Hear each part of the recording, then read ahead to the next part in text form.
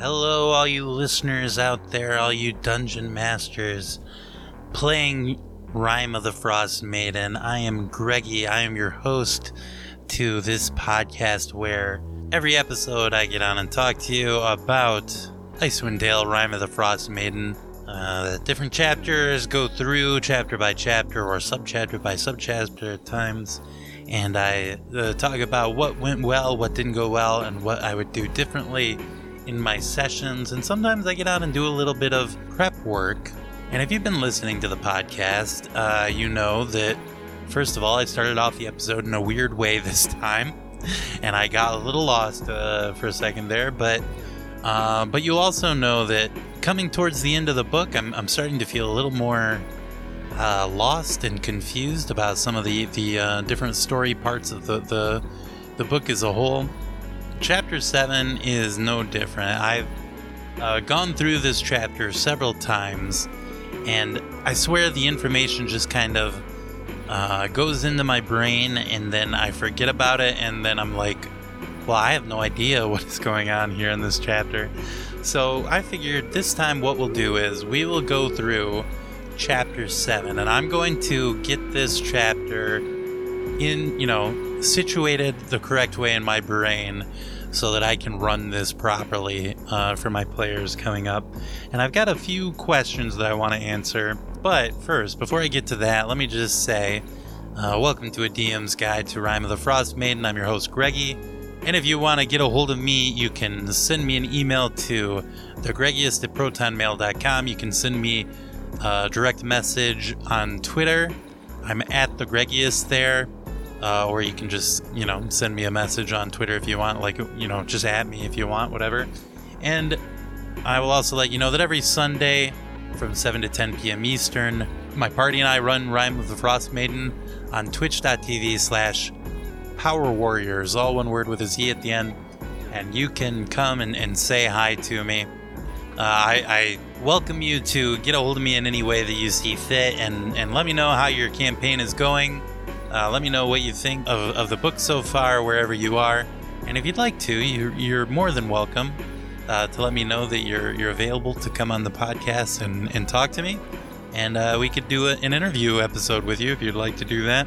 So today, like I said, we're going to be going over Chapter 7. I need to answer some questions for myself.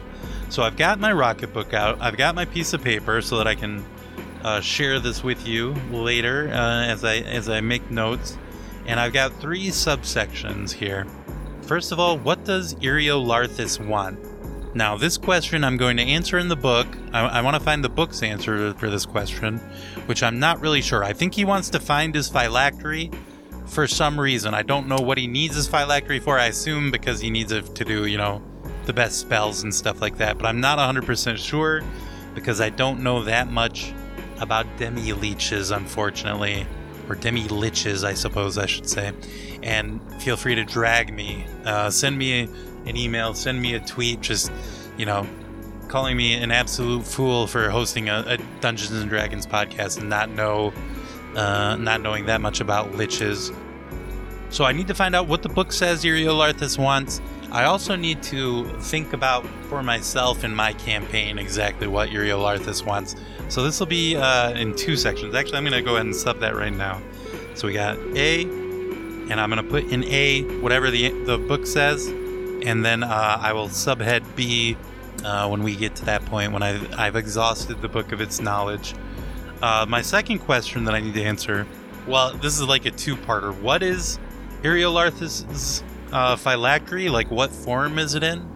And then also, where is it? I need to find out both of these things in the book. And this one, I assume it must say somewhere in the book, but I have no clue where this could be. I haven't gone through subsection by subsection and considered every single one. Of course, there's 29 of them, so I don't blame myself for that.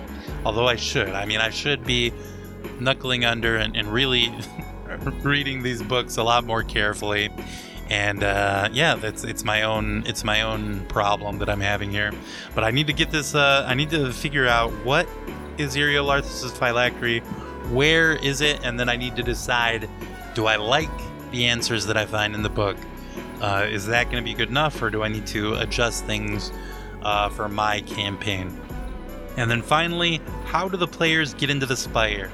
Now, actually, I do remember this because I did read it later on, but the answer kind of caused me more issues in my brain because I don't 100% get it yet. So you've got some sort of a ritual that must be performed outside of the Spire, and you have to have 8 items, if I remember correctly, or 8 steps to the lock that appears outside of the Spire. But where are the clues? First of all, that lets the party know that they even need to do a ritual to get through the force field or whatever it is that is keeping them outside of the Spire. What makes them think? How do they find out that that's how you do it? And then where are the clues?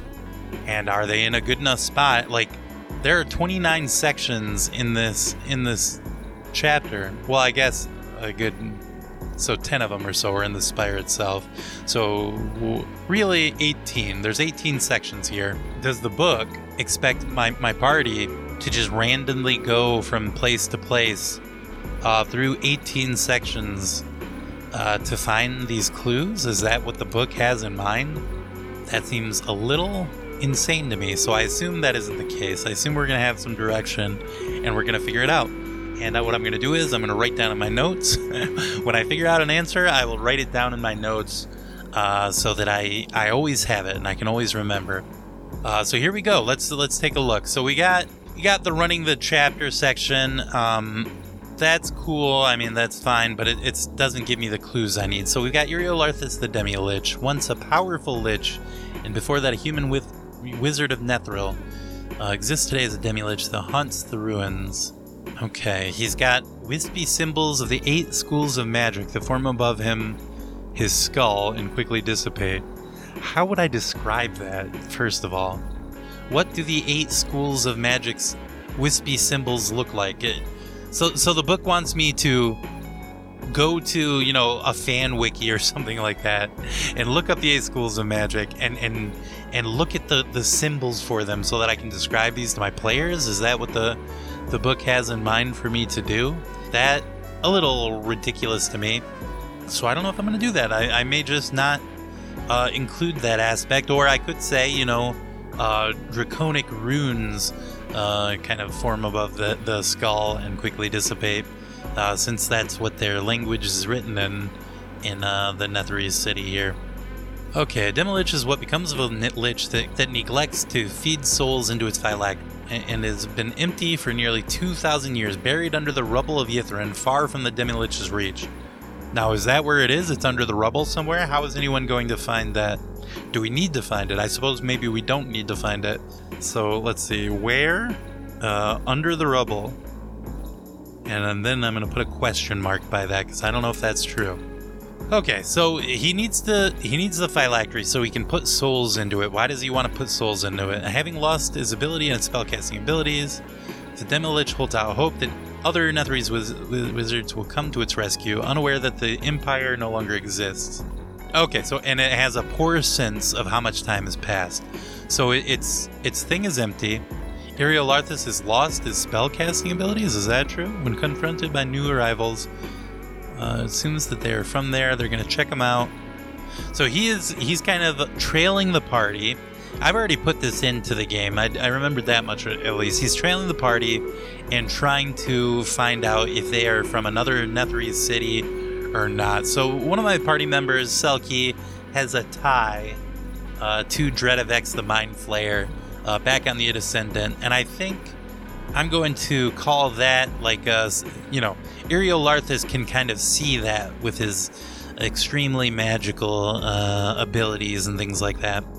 So he can kind of see that, and he's thinking the connection that I'm sensing here is strange, but it is something that I recognize in some way. So I think that maybe these people are from a Netherese outpost or something like that, come to save us.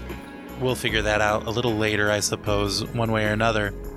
Okay, it's gonna follow them around until something happens to change its mind.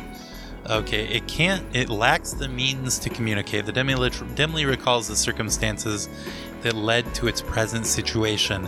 So Eriolarthus cannot communicate at all? Why? Why is that? I wonder. Maybe it'll be a little further on. The fall of Ythryn. After using Ythryn, so they used the Mythalar to lift the Enclave into the sky. So they came up here. There was some bygone empire of magic-wielding giants that they want to find some relics from, and that's why they're here. They've been trying and failing, and then they finally found a large stone spindle bearing strange signals at the bottom of the sea of moving ice, and brought it back to Ythryn for study in the fall. Oh, okay. So during one of the experiments, something went wrong. A flash of power. Okay. So it shut down. It fell out of the sky. And now the stone spindle. Is the stone spindle the spire? Is that what it is? So Eriolarthus conjured a doorway to a magical demi-plane and stepped through it just in time. Okay. As it settled, all magic was undone for a brief time. Okay, so he got kicked out of it. He got spit out of the demi-plane, and then he got trapped. He's searching for his spellbook in his phylactery, recovering only the former. He recovered his spellbook, but not his phylactery. He also found several magical servants in stasis, as well as a handful of apprentices. So some of those inside tried to flee Ythryn, but glacial ice blocked all routes of escape, and attempts to leave by magic were thwarted by the mysterious spindle in Eriolarthus' citadel that's putting out magical pulses of energy to hinder spellcasting. Do I like that? Is that what I want? I guess it does kind of make sense. I mean, it could have just as easily been Eriolarthus had some sort of an enemy that caused it to crash, and then the I don't understand exactly what the spindle is doing. I suppose it'll probably tell me later on. Okay, so Eriolarthus wants his phylactery. But what is he going to do when he finds it? That's the next question. Why does he want it? I mean, he wants it because he's a lich and he has to feed souls into it for, I assume, magical power. That would be my assumption. Okay, so it's kind of this spindle in Eriolarthus' quarters that caused the crash. But also, Karsus, this weird guy, this Netherese wizard in the past, was trying to cast some kind of a crazy spell that would allow him to become a god. But Mistral, the god of magic, countered Karsus at a key moment, using a feat only she could accomplish by sacrificing herself and tearing the weave. Karsus was slain instantly, and for a time thereafter, most of the creatures of the world were either without magic or simply unable to control it, and the flying cities crashed to the ground. How is the spire, how is the spindle connected to that? It seems like we're getting two answers to the same question. Like, if all of the other cities fell at this time, why is Ythryn different? Or Ythryn, why is it different? Why does it have this thing? I suppose because that'll give something for the players to do. That could be why. Okay, I'm just coming up with more questions the more I read here. So you got this thing. Okay, so you got the Nothics that are mages who survived the fall. You got Eriolarthus, the Demi-Lich. You've got Megan tirelessly performing their duties. So they're like the robots, the servants of the thing. Deadly living spells. You got tomb tappers, mimics, things like that. Cold light walkers. And then the arcane blight. Okay, I guess we gotta go with the... I don't like it. I don't like the end of this book. It's so much. I'm sorry.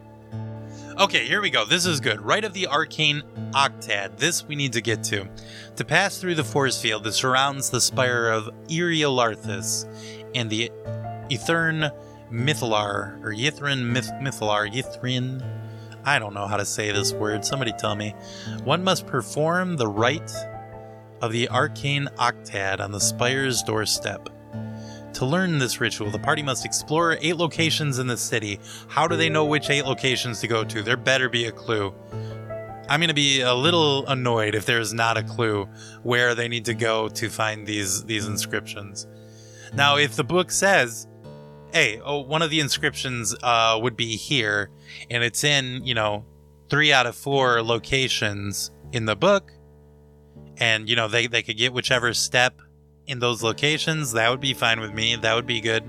The only problem is none of my players can read Draconic, so how are they going to figure this out? I mean, okay, so that was step 1. Hold a wand crafted from the nether oak over your heart. Summon a flame in your palm. Speak a secret about yourself aloud. Compel another to share a secret with you.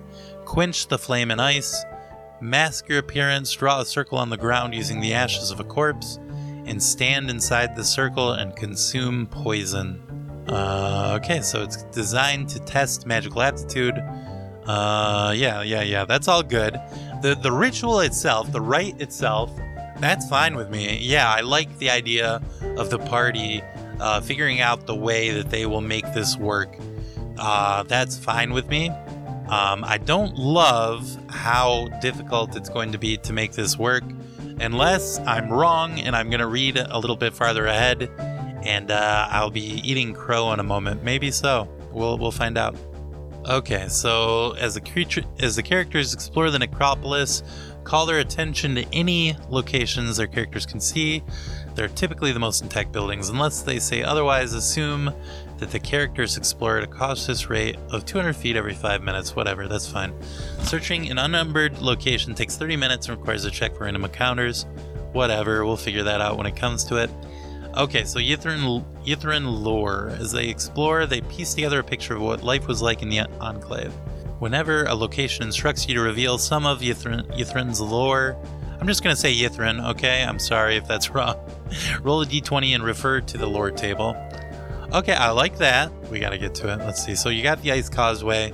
That's all interesting, but no clues there. The Wizard Spires. Stone walkway leads to a tower that claws upward and inward. Okay, yeah. So 2 of the spires are broken off. One crashed in Icewind Dale, and the other is buried elsewhere in the glacier.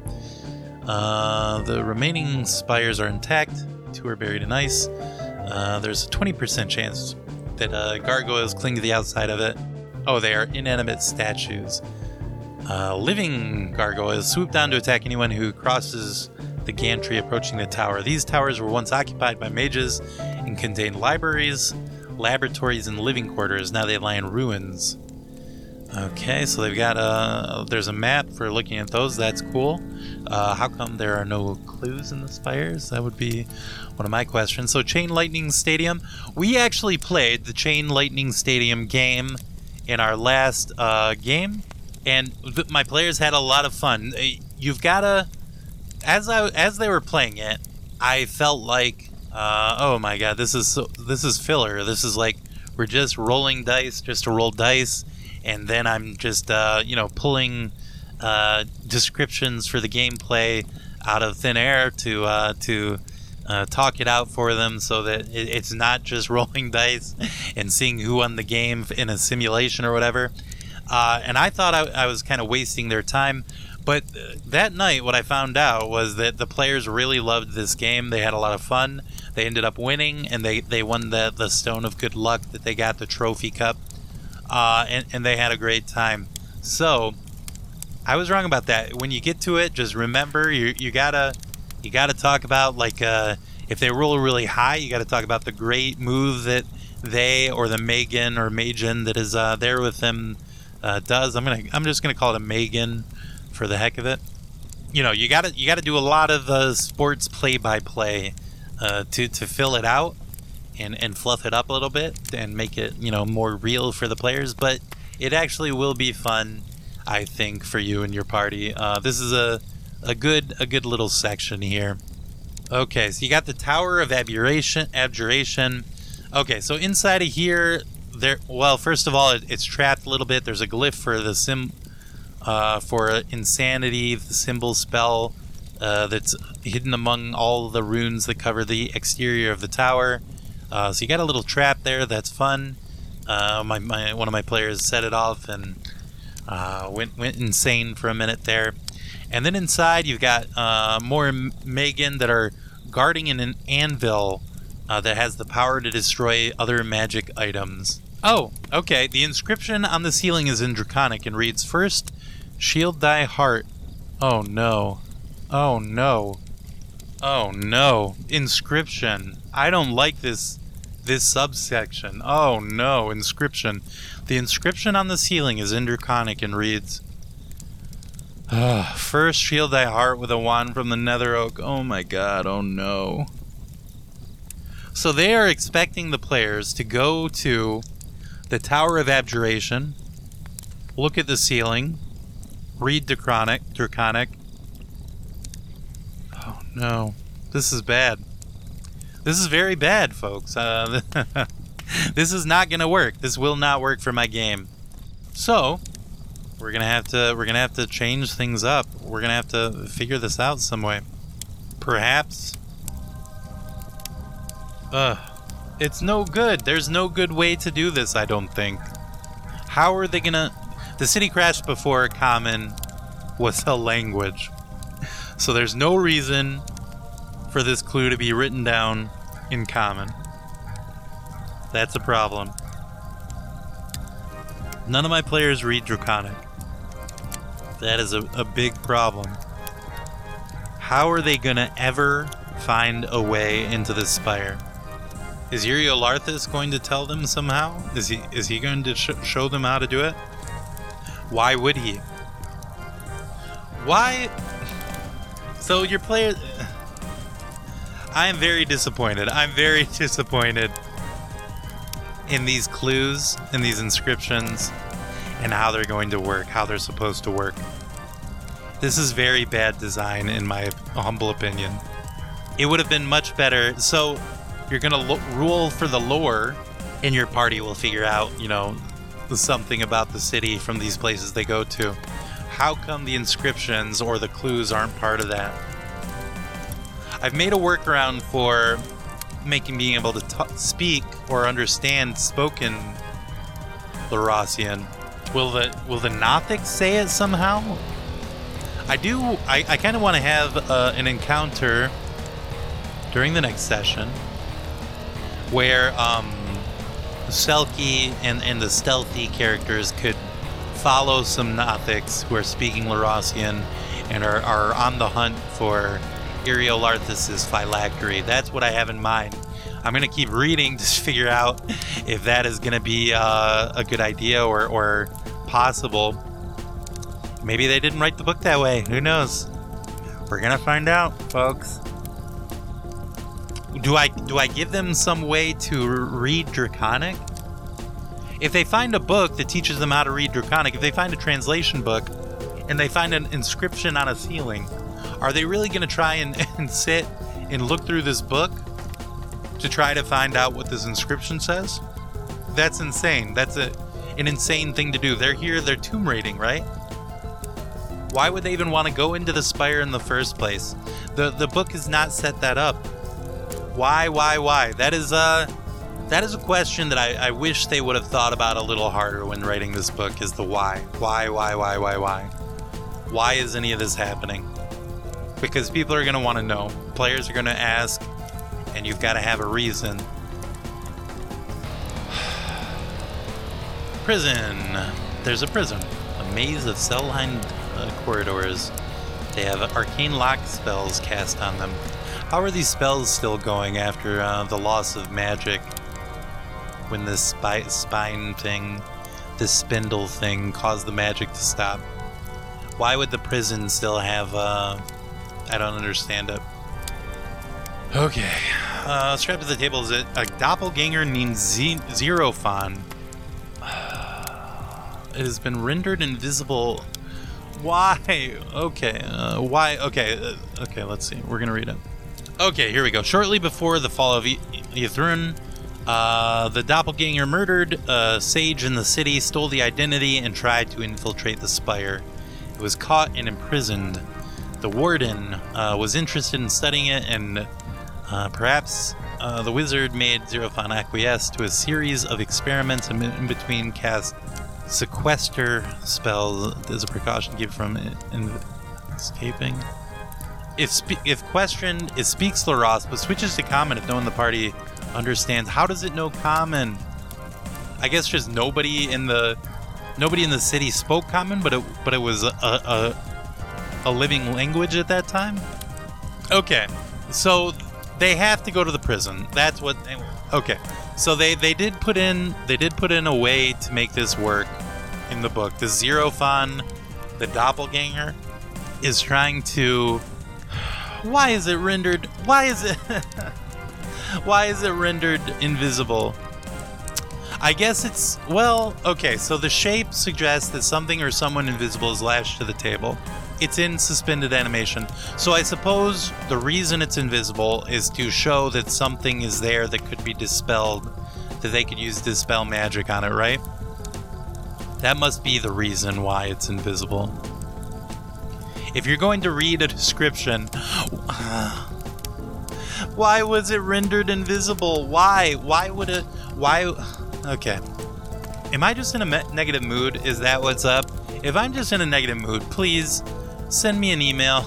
Let me know. I'm being a moron, and I should have just understood this off the bat. Maybe I might just be a moron. That could be the problem. But we have to get to Y5. Let's take a look at the map. I hope Y5 looks like a very... Okay, so we got Y5. It's just a spot. It's just a...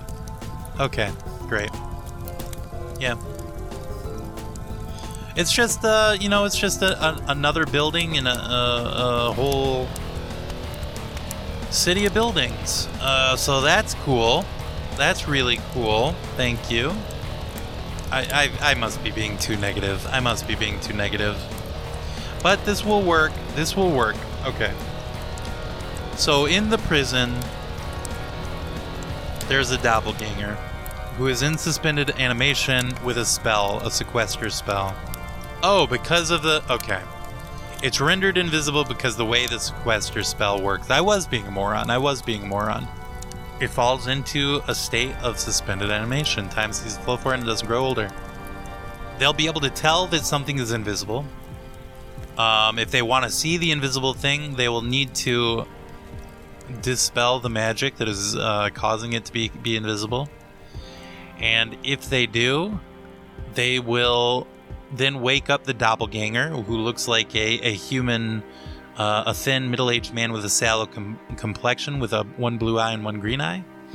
And it will tell them that it was there in Ythryn trying to break into... So, the doppelganger was trying to break into the spire.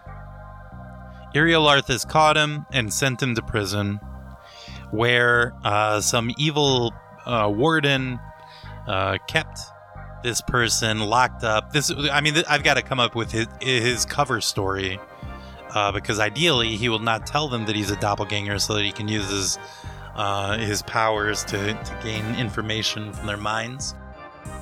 Okay, yes, horrible magical experiments were being performed on the prisoners, and so far as Xerophon knows, it's being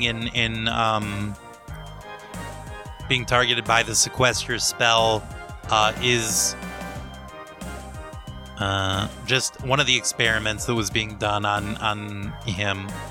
But he knows how to get into the spire, or at least where the towers they have the information are. And it would be fine for me to just make them the 4 closest locations. Who cares? I suppose if I do that, I'm going to have to write down the steps so that I can put them into... that's easy enough to do. No problem there. That's not a problem. Okay, so let's keep looking. Okay, well, let's see. Does that answer any of my questions? How do the players get into the spire? Where are the clues? Okay, so let's write this down. They perform the rite of the arcane octad the clues / steps are in 8 towers dedicated to the 8 schools of magic. Ythryn, the doppelganger, knows where to find the clues. Okay, so the doppelganger has an ability to read thoughts, to magically read the surface thoughts of one creature within 60 feet of it. So maybe it didn't know common before they got there, but then it tries to read their thoughts, and I assume doppelgangers have a very fast, metabolism when it comes to languages. Not the right word in any way. Okay, so you got the spire with a magic in elevator. Wow, that's fun. So they go there. They've got a magical force field that encompasses the area. They can't pass through, nor can they teleport inside it. To pass through, they must perform the rite. I assume when I get there, I'm going to say that the gate has sigils on it. Yeah, okay, so yeah, there's sort of there's clues there that something needs to be done. Maybe the force field is going to light up a magic UI or something like that will tick off boxes as they perform the 8 rites. And I am not going to make them do these in order in any way. So long as they do all 8, that's all I care about. Maybe Ythryn even found a couple of them, we'll say, and can tell them what they are if that's what they want.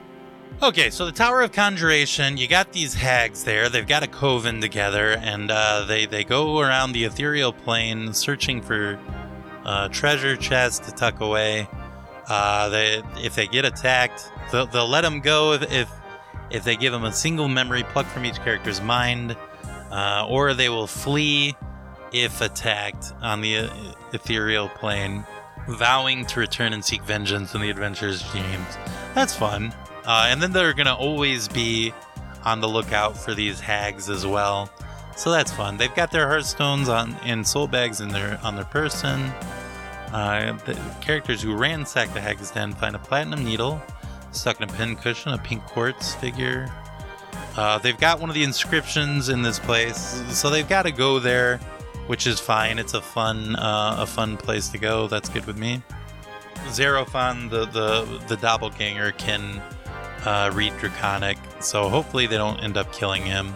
House of the Arcane. We got the House of the Arcane, the Grand Academy. Let's look. What is the biggest thing? They got a magic goblet here, embedded with 8 colored crystals.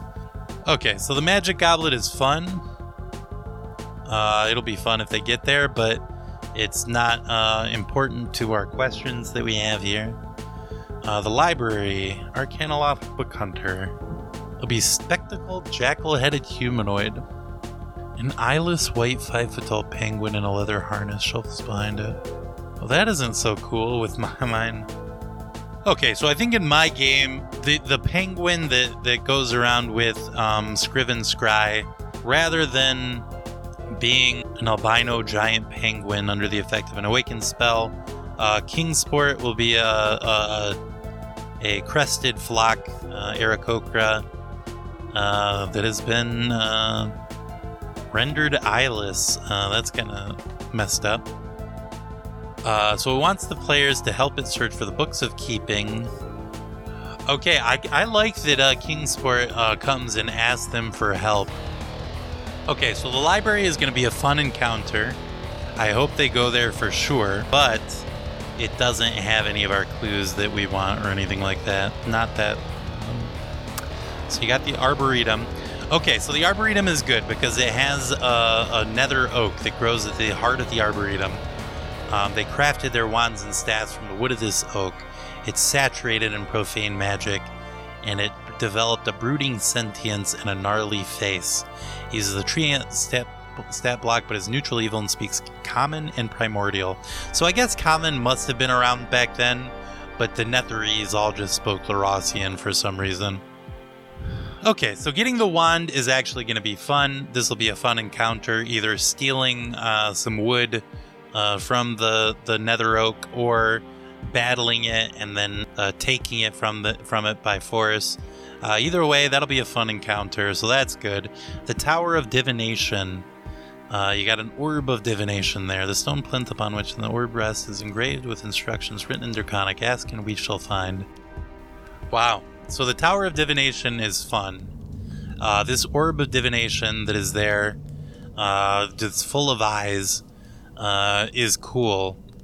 That'll be a fun section. So what I'm seeing is each of these sections has got an encounter or something in it that is cool and fun and interesting. How does this all go together is the problem that I'm having. I'm having a problem with that. Why was it written the way it was written? And how are we going to make this work? I've got to come up with different stats for the telepathic pentacle. The fights in this, I don't understand why the fights are such pushovers all the time. Why do we have these battles if they aren't going to be hard? I should probably look at the tree ant too, and find something more interesting for that.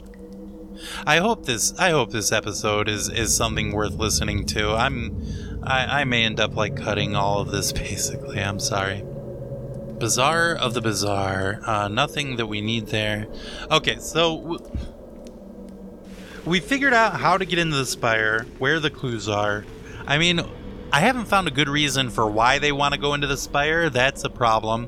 Ythryn wants to go in there to take control of the Mythalar again, I believe, is my guess. But I don't know. So I need to just basically jump ahead. Okay, so let's get to the spire of Ythryn. A shimmering force field surrounds this 1,200-foot tall obsidian citadel, which rises from the center of Ythryn and dwarves all neighboring structures. Creatures can't pass through it, nor can they teleport to any location inside it. Any creature that performs the thing can pass through in either direction thereafter. So it's the spire. The spire is the lair of the Demilich Ythryn, so it'll get lair actions while inside. The ceilings are 30 foot tall, whatever, the lighting. Oh, so the spire is... I don't understand this. This chapter. I'm sorry, this episode is a mess. I'm getting depressed as I don't think I'm going to be able to answer these 3 questions. I think it just might not be in the book. Okay. So I've now read through this chapter. I skipped a lot of it because I don't want to... It's not an audiobook, it's a podcast. What does Ythryn want? He wants his phylactery. Where is the phylactery? We don't know. It doesn't say in the book. It's under the rubble somewhere. Whatever. Ythryn wants... his phylactery to escape Ythryn and be rescued by the Empire of Netheril. Right?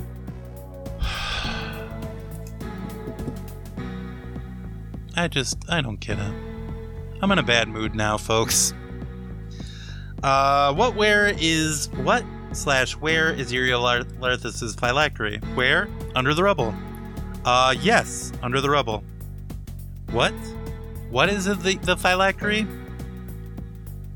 Not described in the book. How do the players get into the spire? Where are the clues? Okay, so that is mentioned at least. Why would the players want to go into the spire in the first place? Why would the players want to do anything in the lost city of Ythryn except for just to explore it as adventurers, as, murder hobos or whatever? There's no real reason. No reason given in the book that I know of. Do you know of a reason? If you do, feel free to let me know. thegreggiest@protonmail.com. At me as the Greggiest on Twitter. So now what I've got to do is I've got to come up with how I'm going to make this chapter work. How I'm going to make this a worthwhile use of our time to end this campaign. And I got to be honest with you. There's a part of me that says I've gotten the poll results from my players. And they've not been having that great of a time with the book, the Icewind Dale Rime of the Frost Maiden. They haven't known where we've been or why they've been doing the things they've been doing for quite a long time. And they're going along because that's what they have to do to play the game Dungeons & Dragons. And I'm feeling very frustrated by this final chapter. What it's there for, what its purpose is, especially following Chapter 6, which the end of this book is very frustrating to me, I have to say. So how are you going to make this work for your campaign is the question that we have in mind. How am I going to make this work? And I think I'm going to make it work, and the only reason I'm going to, if it weren't for this podcast, I think next session would be the last one of the campaign, to be honest with you. After reading Chapter 7 here and looking through it, and specifically looking for answers to questions that seem obvious and finding none, I think if it was just me, I think I would end the campaign right here. Because there are very interesting locations in this necropolis, but only if your players are, characters that are going to explore a dungeon because there's a dungeon to explore. If they don't have a reason, a quest, a world to save or something like that, it's going to be very confusing why they're here, to be honest with you. I think that's true of every group, to be honest with you. Having read Chapter 6 and read Chapter 7, this adventure has an ending problem for certain. So I've got to answer these questions. I got to figure this out. What does Uriel-Arthas want? He wants his phylactery. The reason he wants his phylactery is to get his body back. He needs his body back so that he can get into the spire. He can't get into the spire because there's a magical force field, and part of the way to get through this magical force field requires a body, and he doesn't have one. So he needs his phylactery. Now, if his phylactery is just gone forever, that is bad storytelling, in my opinion.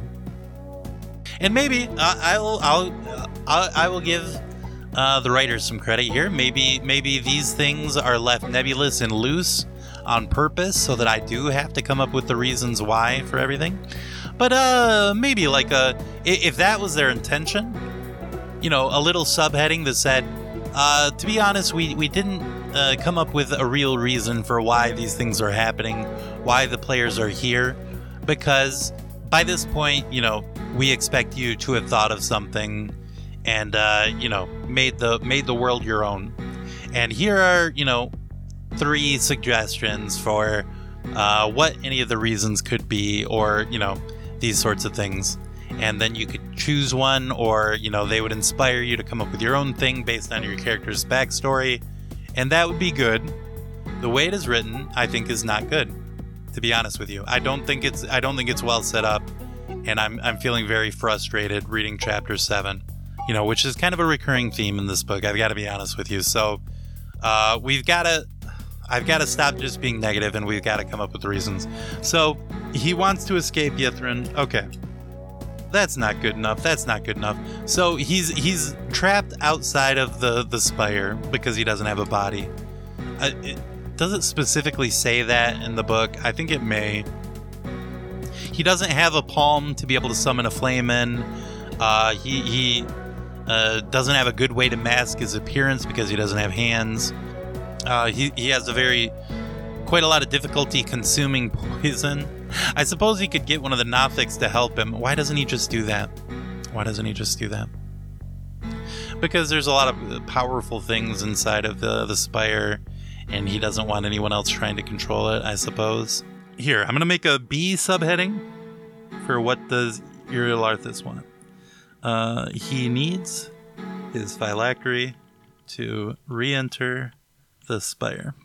The Mythalar has been set to desert as a means to try to open the ice and escape. However, when Auril sealed them in the glacier with the endless winter, it set off the security force field around the spire. Without his phylactery, he cannot regenerate his body, and without a body, he can't perform the rite of the arcane octave. At some point, 3 or 4 years ago, something like that, Eriolarthus, kind of in a sea, he's kind of in an endless moment where so much time has passed that he doesn't even know how long anything has been going on. But he one day he sort of realized, I've been in here for way too long, and we're frozen inside of this glacier. And how do I get out of here? Well, the obvious way, of course, would be to use my weather controlling Mythalar that I have to melt the ice around me and then escape. So he turned on the Mythalar, he set it to desert, and he started melting the ice. Oral the Frost Maiden realized that her precious glacier here in Icewind Dale was melting. The weather was changing here around Icewind Dale, and she didn't like it. So she found the Ring of Winter, which she equipped onto herself and stole from the Frost Giants before they could use it to make the entire world, a winter wonderland. And she has been using all of her godly powers to concentrate it only in the Icewind Dale, what she considers to be her realm, her location, her area, with her followers. And she's trying to keep her glacier nice and cold and chilly and frozen, to keep anything that's inside of it. And so that is why she caused the endless winters, because Eriolarthus is trying to escape, and she's trying to keep him sealed in. Simple as that. Now, there's a problem with Eriolarthus' plan, because so he's going to melt the ice, and then he can escape the city, but then he's just a skull floating around. He doesn't have his phylactery, and he doesn't know where it is, to be honest with you. Yeah, his brain is a little addled, because he's just a floating skull now. So he set up this Mythalar to melt him out of there. And then when the security gate came up one day while he was out looking for his phylactery, he had a big problem, because now he's stuck outside. He can't get in because he doesn't have a body anymore, because it's been thousands of years, he now realizes, and his body is gone, and he's stuck outside, and he doesn't have a way to stop the desertification now that it's started, without being able to get into the spire and turn it off. So the players have a short amount of time before there's going to be a real problem where, Icewind Dale could very soon, rather than, being in an endless winter, it could be it could just become an endless desert here in Icewind Dale. And how powerful is a Mythalar? Could it spread even farther? Who knows? Especially now that, there's something going on here in the city. The magic is starting to come back. What is the spindle? I don't get it. Did I skim it too fast? Is that the issue? I skimmed it? Is that what's going on? It seems like there should be like a block that says, we talked about this thing earlier on. And here's what it is, by the way. That's what you should know.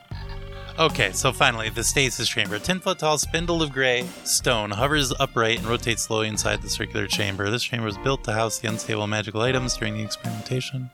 I don't understand it. Okay, so the spindle is there. You can't cast magic on it. It just kind of floats. Why did it take down the city? Why isn't it just the same thing that brought down all the other cities? Why? There's no more information about it. There was some talk about using the Staff of Power on the obelisk to make you go back in time. Why isn't it related to the spindle. Why is it there? Okay. Irialarthus' phylactery. Do I just let it go? Because I don't know what it's going to be, what the item is, first of all. Do I want to give another magical item to the players? No, not really. Maybe it is just lost. So is he only a demi-lich to weaken the character for the fight? Is that what the issue is? Is that why? I think that's why, to be honest with you. So the phylactery is nothing. It's not important to our story in any way. It's lost. And the players are going to ask, where is it? And they're going to try to look for it, maybe. But there's no answer. There's no answer. And I don't necessarily need it for my story, is the issue that I'm having. It's just a loose end that'll never be filled. In your game, maybe you could think of an item for the phylactery to be, a place for it to be, a reason for your players to want to find it, so they can destroy it, maybe. That could be good, but I don't think I need that for my game. Okay, so we figured out how they're going to get into the spire. Why do they want to do it? That's a big issue that I'm having. So, at the end of all this, as I've come up with unsatisfying answer after unsatisfying answer, I've got to come up with a way to get them into the spire. Why do they want to go there? I believe that at the beginning of the next session, the Selkie or the Selfie characters are going to find some Nothics that are speaking in Laurassian, which they still speak, thanks to their vampire bites the day before. We're going to keep that going for now, and maybe they will lose their speech ability, and maybe they won't. But one thing is for sure, Selkie is going to hear these Nothics talking amongst themselves.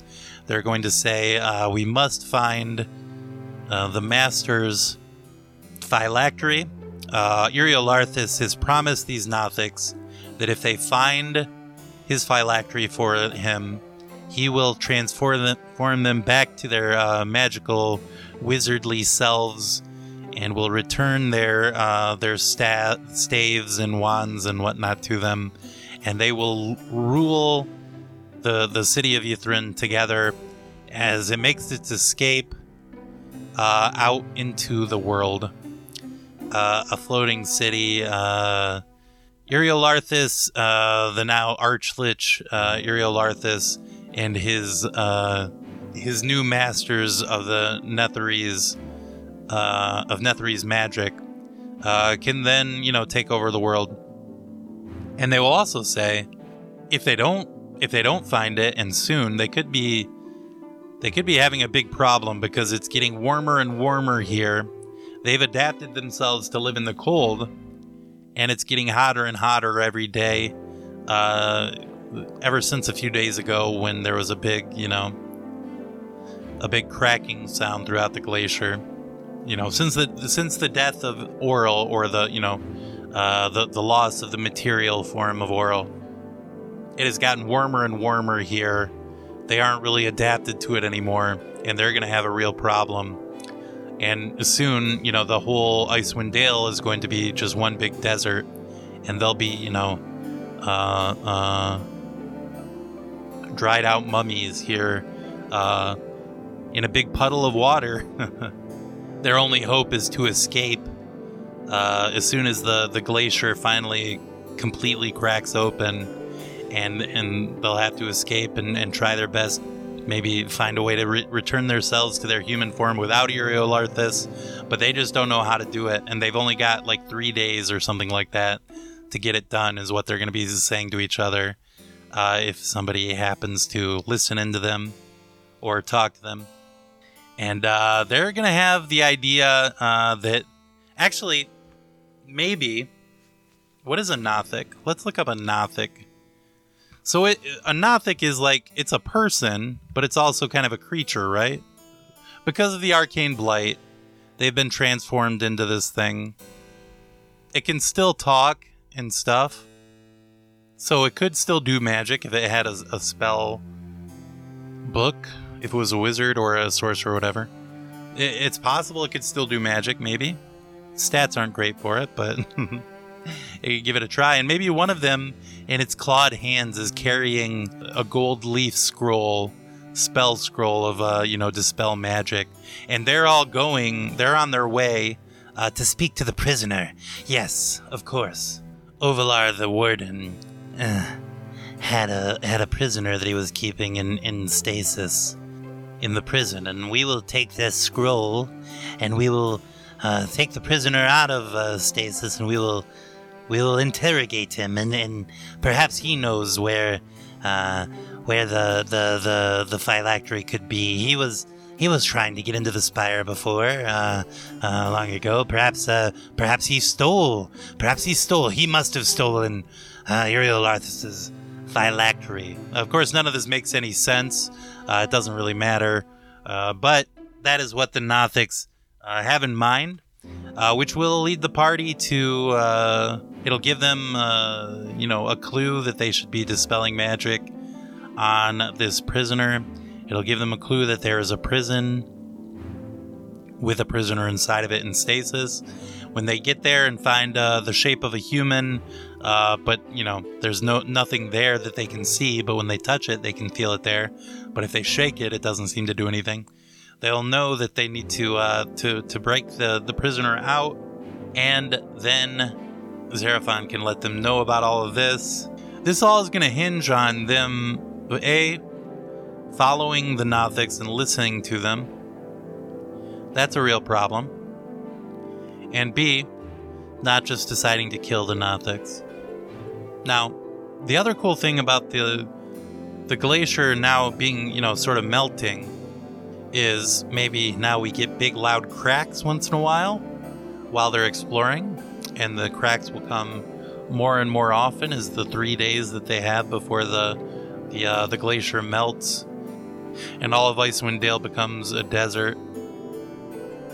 There could be those cracks. There could be falling ice that could be an issue while they're having battles and things like that. Maybe if they decide to fight the Nothic, one of these Tomb Trappers, I'll have to look at what the challenge rating is and maybe think of a different encounter. But yes, something is going to come along and join the fray, and if they decide to kill the Nothics. And there's Nothics all over the place, so maybe once, eventually, they'll take the bait and listen to it.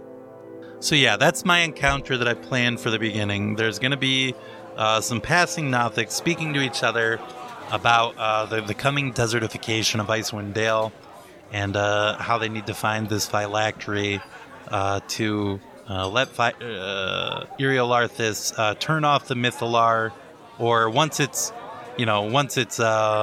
freed the city, melted the glacier and freed the city, then he'll turn off the desertification, and he can then fly the city around wherever he'd like with the Mythalar. Now, the Nothics are going to be very impressed that there are these humans, or elves, or half-elves, or whatever, centaur, that can speak Laurasian. Although, what do they know? That, if they see them coming and they know... so they're going to assume that these are, other Netherese wizards here to help them.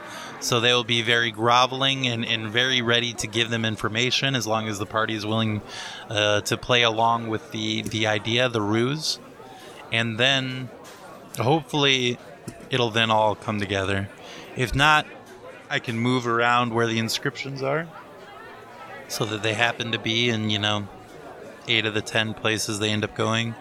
They've already gone to 2, so that's a problem. Yeah, I could do it that way. I got to come up with a combat encounter that's any kind of fun or interesting, because this is going to be a problem. Maybe that is what is going to break up the talk with the Nothics. Once I feel like they've given them enough information, and now they're just screwing around and not doing a lot.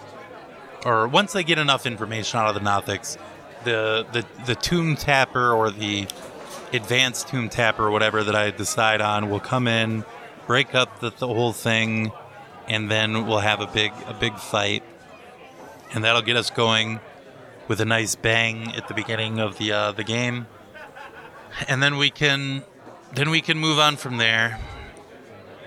Next time I come back, I hope I hope against hope that I have really great news for everybody about how it went, and I'll be really excited to move on with the rest of the chapter, and maybe I'll be able to come up with enough to make this a success in the end.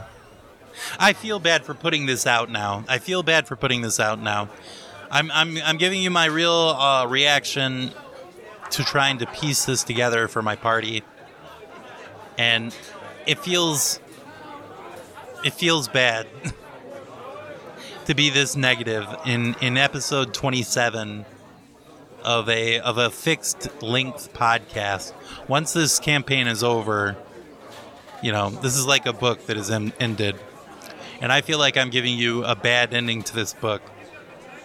And I apologize for that. I really do. I think once I'm done with the campaign, we'll get the players on and we'll talk to them about how they felt about the book. And I think I was expecting that meeting, when I first talked about it on this podcast, I was expecting that meeting to be, that podcast to be a fun one where we talk about all the great times and the things we enjoyed. But I think we may have a problem. I think it might not be the good episode that I was expecting it to be. I hope I haven't been a downer to you. Once this is all done, okay, I'm getting lost because I'm kind of floundering here. But once this is all done, I'm going to record an episode that is, start to finish, what I liked about the book, what I didn't like about the book, and what you are going to need to do from the beginning to run the campaign successfully. And I'm going to mention all this stuff about the whys that you need to think of. You got to think of a why for Chapter 3. You got to think of a why for why the players want to go to the 10 towns and why do they want to do quests, even from the beginning. And you got to think of a why. They want to kill Oral because Oral is causing the endless winter. Why is she causing the endless winter? That's a why you have to think of. Why do they go to the Netherese city? If the last chapter of a campaign book is there because players will find out about this cool place and want to go there just to experience it, that is not good enough. Okay, so I'm kind of in a circle. I'm in a cycle now where I apologize for being too negative, and then I talk about ways that I'll try and fix things so that I don't have to be negative anymore, and then I get negative again, and I start spiraling. So we need to stop this before it continues on too much longer. If this sucked, I really apologize. If you had an awful time listening to this, please feel free to yell at me. Send me an email to thegregiest@protonmail.com. Tell me how great your campaign is going, please. I need you to do that. I really do. I could really use that this week, I have to say. Send me a direct message on Twitter, @thegregiest. Or come say hi to us on Sunday. God, I could use that. Twitch.tv/Power Warriors, all one word with a Z at the end. Thank you so much for listening. I hope your campaign is going really great. I hope you've heard me talk about all this stuff, and you heard it in time, and you've come up with great ideas, and for the love of the gods or whatever. I try not to swear on this. That's why I didn't, But please share that with me so that I can share with the people what you came up with at the end for the end here. Thank you for listening. As I said, thank you for listening. If you reached this point in the podcast, thank you so much for listening. And next time, I hope I've got a more interesting and a better episode for you where we go over, because the locations in the city are great. The locations in the city are great. The encounters in the city are great. The combats are undertuned, are way undertuned for my party at least, are extremely undertuned. But the creatures themselves, like the brain in a jar, that's on top of a construct, that rules. That could be an amazing combat encounter. And I'm gonna look through the monster manual, and I'm gonna find a monster of an appropriate challenge rating, and I'm gonna tweak the abilities that it has to make them more construct-like, so that my players can have a great time doing that battle. Because I think a lot of work has to be put into it. But the creature itself is really cool, and the fact that if they want to, one of them can become a brain in a jar, that's really cool. And the library where they talk to like a demon in disguise, and they save a penguin that is being forced to be a servant or whatever. That's, I mean, it's very dark and gross in its way, but it's also very cool. Chapter 7 has stuff in it that is worth your player's time, is how I'm going to end this episode. Chapter 7 has stuff in it that is worth your player's time. So you got to do a lot of work to make it work. But that's dungeon mastering, baby. I'll talk to you next time. Thank you. God, thank you for listening. Bye-bye.